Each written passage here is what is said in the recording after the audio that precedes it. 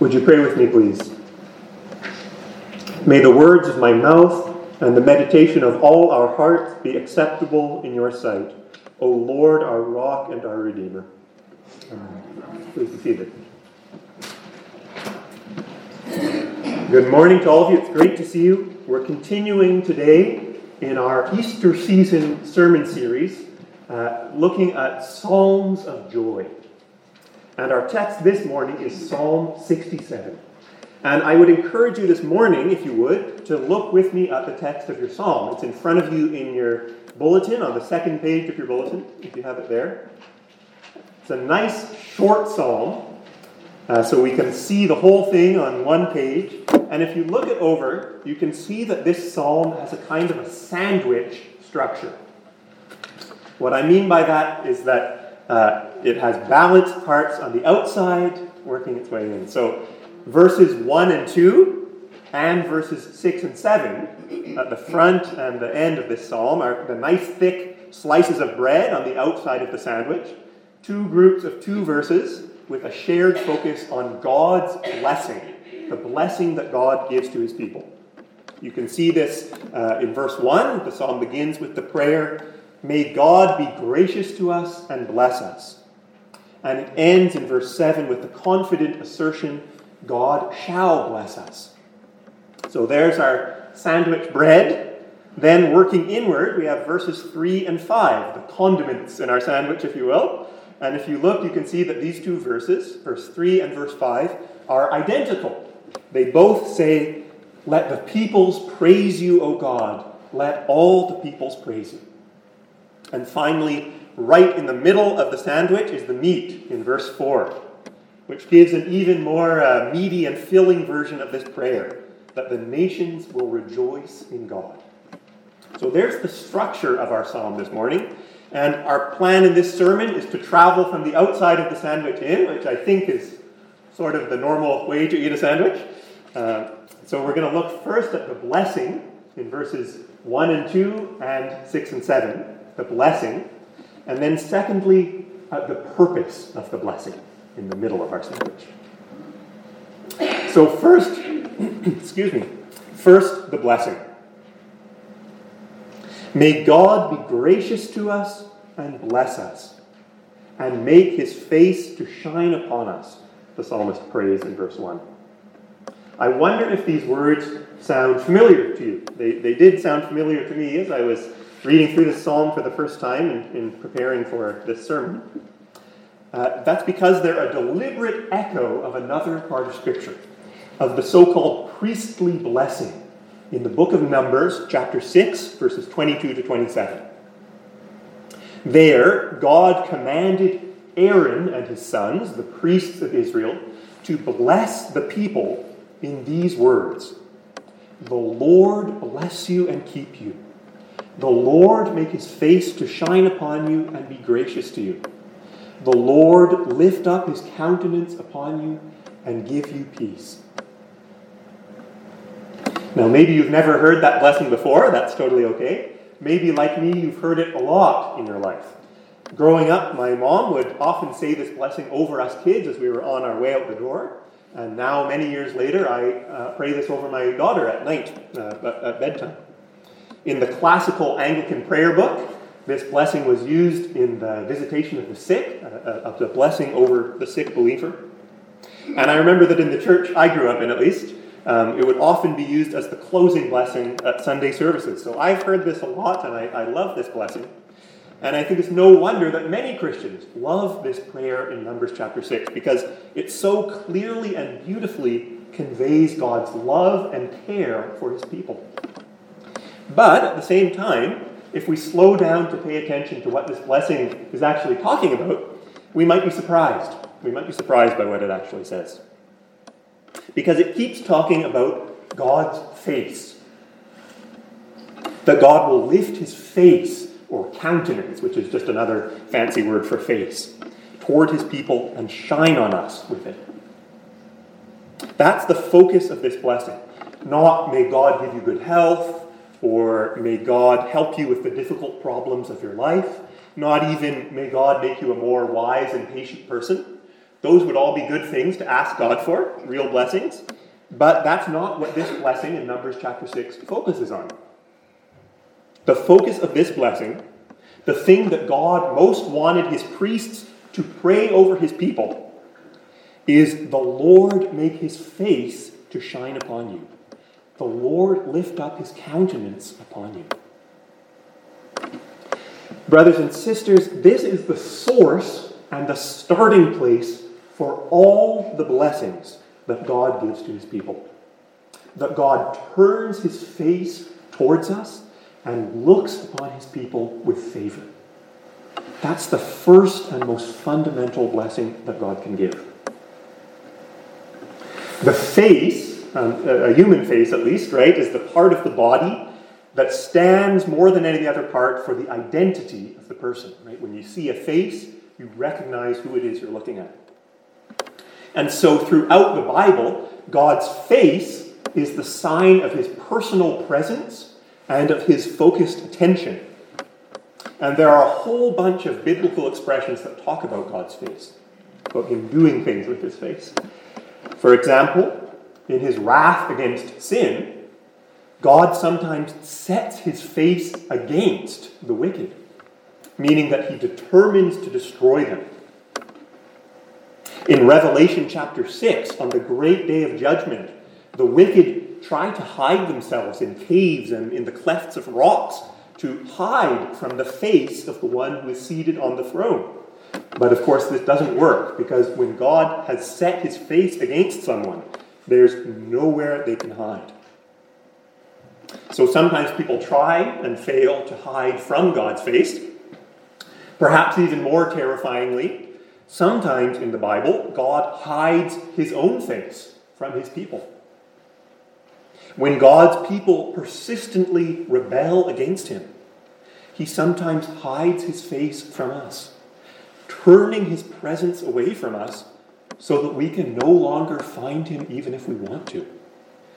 This is the worst possible disaster for God's people, to lose the face, the personal presence of the God from whom all blessings flow. So sometimes the face can be mentioned in the Bible in these terrifying ways. But on the other hand, it can be mentioned in wonderful ways. God can hide his face from our sins. This is one of the ways the Bible describes God's forgiveness, that he turns his face away from our sins so that he no longer even sees them. And God can turn his face toward his people, not for judgment, but for gracious blessing. That's what the priestly blessing in Numbers chapter 6 is talking about. The Lord make his face to shine upon you and be gracious to you. The Lord lift up his countenance upon you and give you peace. That's what verse 1 of our psalm is echoing. When God has put away our sins so that they no longer separate us from him, then his turning towards us and his presence with us brings grace and peace. And this is the reality for all of us who are in Christ Jesus. Brothers and sisters, when God looks at us, in a certain sense, he doesn't see our sin. It's not that he's ignorant or forgetful or anything like that. Of course not. He knows all. But he chooses to turn his face away from our sins and graciously towards us, because he has dealt with our sin once and for all on the cross of Christ. And so when he looks at us, he doesn't see children of wrath destined for condemnation. Instead, God sees sons and daughters whom he has adopted as his own and destined for salvation. When God turns towards us and comes close to us, which he's doing even right now by his Holy Spirit, he's present not to condemn us, but to bless us. Even on that great and terrifying day of judgment, when the Lord Jesus appears again on the earth, his presence for us who believe will be the joyous presence of our Savior, bringing grace and peace. On that day and from that day on into eternity, Paul tells us in 1 Corinthians chapter 13, we will see him face to face, in that personal intimacy that can only come through God's grace. So all of this is the background to verse 1 of our psalm this morning. May God be gracious to us and bless us, and make his face to shine upon us. This is the chief and most amazing blessing that God can give to his people. Back in the days of ancient Israel, still today in the church, and forever throughout eternity, this is the best blessing that God gives, that he looks upon us with the shining face of love, not because of anything we've deserved by our own work, but by the merit of his own work in Jesus Christ. We have one more allusion to another part of the Old Testament, another Old Testament text of blessing. And this comes in verse 6 on the other side of our sandwich. So here it is. Look with me at verse 6. The earth has yielded its increase. God, our God, shall bless us. The psalmist here is calling back to the book of Leviticus, chapter 26, where God promises the people, if you walk in my statutes and observe my commandments and do them, then I will give you your rains in their season, and the earth shall yield its increase. The earth shall yield its increase, just like in our psalm. God goes on in that passage to list a whole litany of blessings that will come to the people. You shall eat your bread to the full and dwell in your land securely. I will give you peace in the land. I will remove harmful beasts from the land. You shall chase your enemies and they shall fall before you. I will turn to you and make you fruitful and multiply you, and will confirm my covenant with you. I will make my dwelling among you, and my soul shall not abhor you. And I will walk among you, and will be your God, and you shall be my people.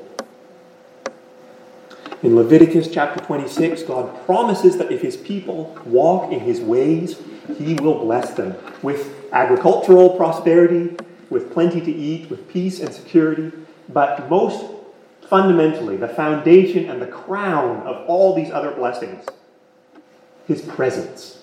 I will turn to you. I will dwell with you. I will walk among you. I will be your God. All the agricultural prosperity that God promises is to point to this greater blessing. When year by year the earth yields its increase, when it yields its harvest to the people of Israel, this is a sign of God's special presence with them and his care for them. A sign that they're his people, bearing his name and basking in the light of his smiling face.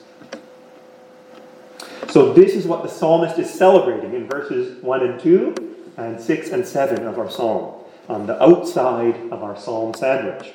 God's shining face, God's gracious presence. This astounding blessing comes, the psalmist says, to us. God bless us, God's people. But already in these verses, we can see that the psalmist is taking things in an interesting direction. May God be gracious to us and bless us, and make his face to shine upon us, he writes in verse 1, that, verse 2, your way may be known on earth, your saving power among all nations. God bless us, your people, the psalmist prays, so that the nations, the Gentiles, the people who aren't your people, may know your salvation. God bless us so that they may know you. Or again in verses 6 and 7, let the earth yield its increase to Israel. Let God, our God, bless us so that all the ends of the earth may fear him. Even as the psalmist celebrates God's unique and special blessing of his own people, the exclusive way that he's present with us, turns towards us and shines upon us, even as he's celebrating all of that, he connects this special blessing to a larger purpose. We've talked about the blessing, now let's talk about the purpose of the blessing, which stands out for us as plain as day in the middle of our sandwich in verses 3 through 5. Let's read those verses again, verses 3 through 5. Let the peoples praise you, O God. Let all the peoples praise you. Let the nations be glad and sing for joy, for you judge the peoples with equity and guide the nations upon earth. Let the peoples praise you, O God. Let all the peoples praise you. Whereas God's blessing in Numbers 6 and Leviticus 26 is for one particular people, the people of Israel, God's purpose is emphatically for all the peoples. God's desire is that people of every family, every ethnicity, and every language group should be glad and sing for joy because they're united under his equitable rule and his loving guidance. God's purpose is to bring people from every nation and every generation into his loving presence to live with him and enjoy him forever through Jesus Christ. And God chooses to accomplish this massive purpose through one little people. God brings those who are outside of his covenant blessing in by blessing his people. This was true in the Old Testament, where God made the nation of Israel a kind of living testimony to his saving power, right in the midst of all their pagan neighbors. And it's true in the New Testament, where God sends and empowers his church to proclaim Jesus to all of our pagan neighbors.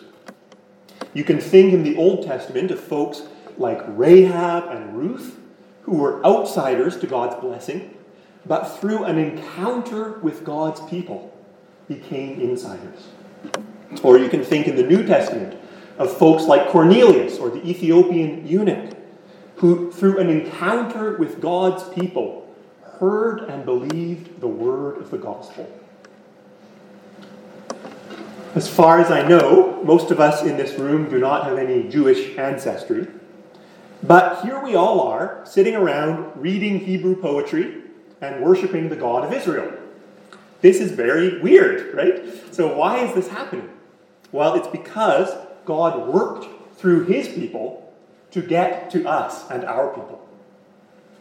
That's the only reason that any of us in this room are Christians, because God blessed his people for the peoples. God draws all peoples to himself by blessing his people. He saves his people. He dwells with his people. He makes his face to shine upon his people so that those on the outside who see what he's doing among us will be drawn into his kingdom and get to know his salvation and his blessing for themselves. When we think about St. Aidan's, or maybe the state of the wider church in our society and our world, I think some of us might sometimes feel like we're only a very little people in the midst of a very big and lost world. But actually, this is how God likes to work. Through one little people. God, who made the whole world out of nothing, is certainly able to reach that big bad world through one little people. One little church. To draw a great multitude to himself through only a few faithful witnesses. He's been doing it already in the history of Israel and of the church, and he's still doing that today. And he does it by blessing his people. So think about that the way God is reaching our neighbors is by blessing us. We're not talking here about material blessings. God's plan is not to draw our neighbors to himself by giving us impressive houses and cars and vacations, or by giving us perfect health and long life, so that they think, oh wow, maybe I should worship God too so I can get some of that nice stuff. No, that would be a false gospel that would only lead to false faith. God does sometimes give his people wealth and health, and sometimes he doesn't. These are not the blessings that we're really talking about here. Remember, the most important, the greatest and most fundamental blessing, the one that God gives to all his people, rich or poor, healthy or sick, is his loving presence. the light of his face shining upon us. That's the blessing I'm talking about here. God draws our neighbors to himself by blessing us with this greatest blessing, by giving us his Holy Spirit, by giving us peace and grace through Jesus Christ. That's what God wants our neighbors to see and to be drawn to, so that his saving power may be known among all nations.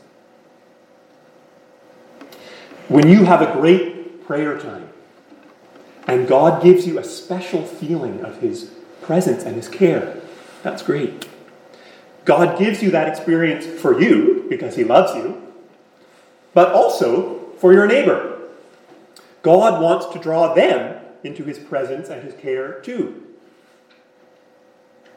When a brother or sister dies in the Lord, and your grief is mixed with peace, because you know that he or she is in the hands of the risen Christ, God gives that peace to you because he loves you, but also for your neighbor, because God wants them to have that peace too.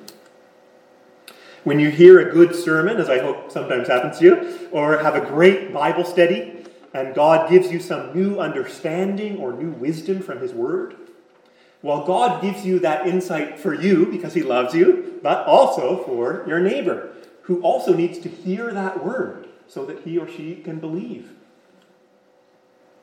So I'm not saying that we need to go around blabbing about every feature of our life of faith all of the time to all our neighbors. We don't need to do that. We can trust the Holy Spirit to guide us and to show us when it's the right moment to share something or not. We can even trust the Holy Spirit to make himself visible in our lives in ways we don't know about. But my point is that everything God does in our lives and everything he does in the life of this church, he does with a purpose that goes beyond us. It's not all about us. He has a purpose for the salvation of our neighbors and for the salvation of all nations to the ends of the earth. When God speaks to us or comforts us or is present with us, we're not to think that he's blessing us so richly only for our benefit. We're not to think that God makes his face to shine upon us only so that we can hide that light under a basket.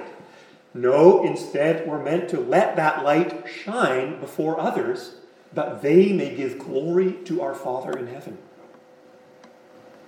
So it's right for us to celebrate with the psalmist the amazing blessing that God gives us, his people.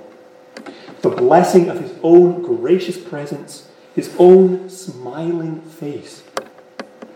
And at the same time, it's right for us to celebrate with the psalmist the amazing purpose for which God is at work in us and among us, and which goes beyond us. The purpose of seeing all nations join together in God's kingdom, to sing with joy in the presence of their Savior. As we close now in prayer, I think we can do no better than to pray the words of the psalmist in verses 1 and 2. May God be gracious to us and bless us, and make his face to shine upon us, that your way may be known on earth, your saving power among all nations. Amen.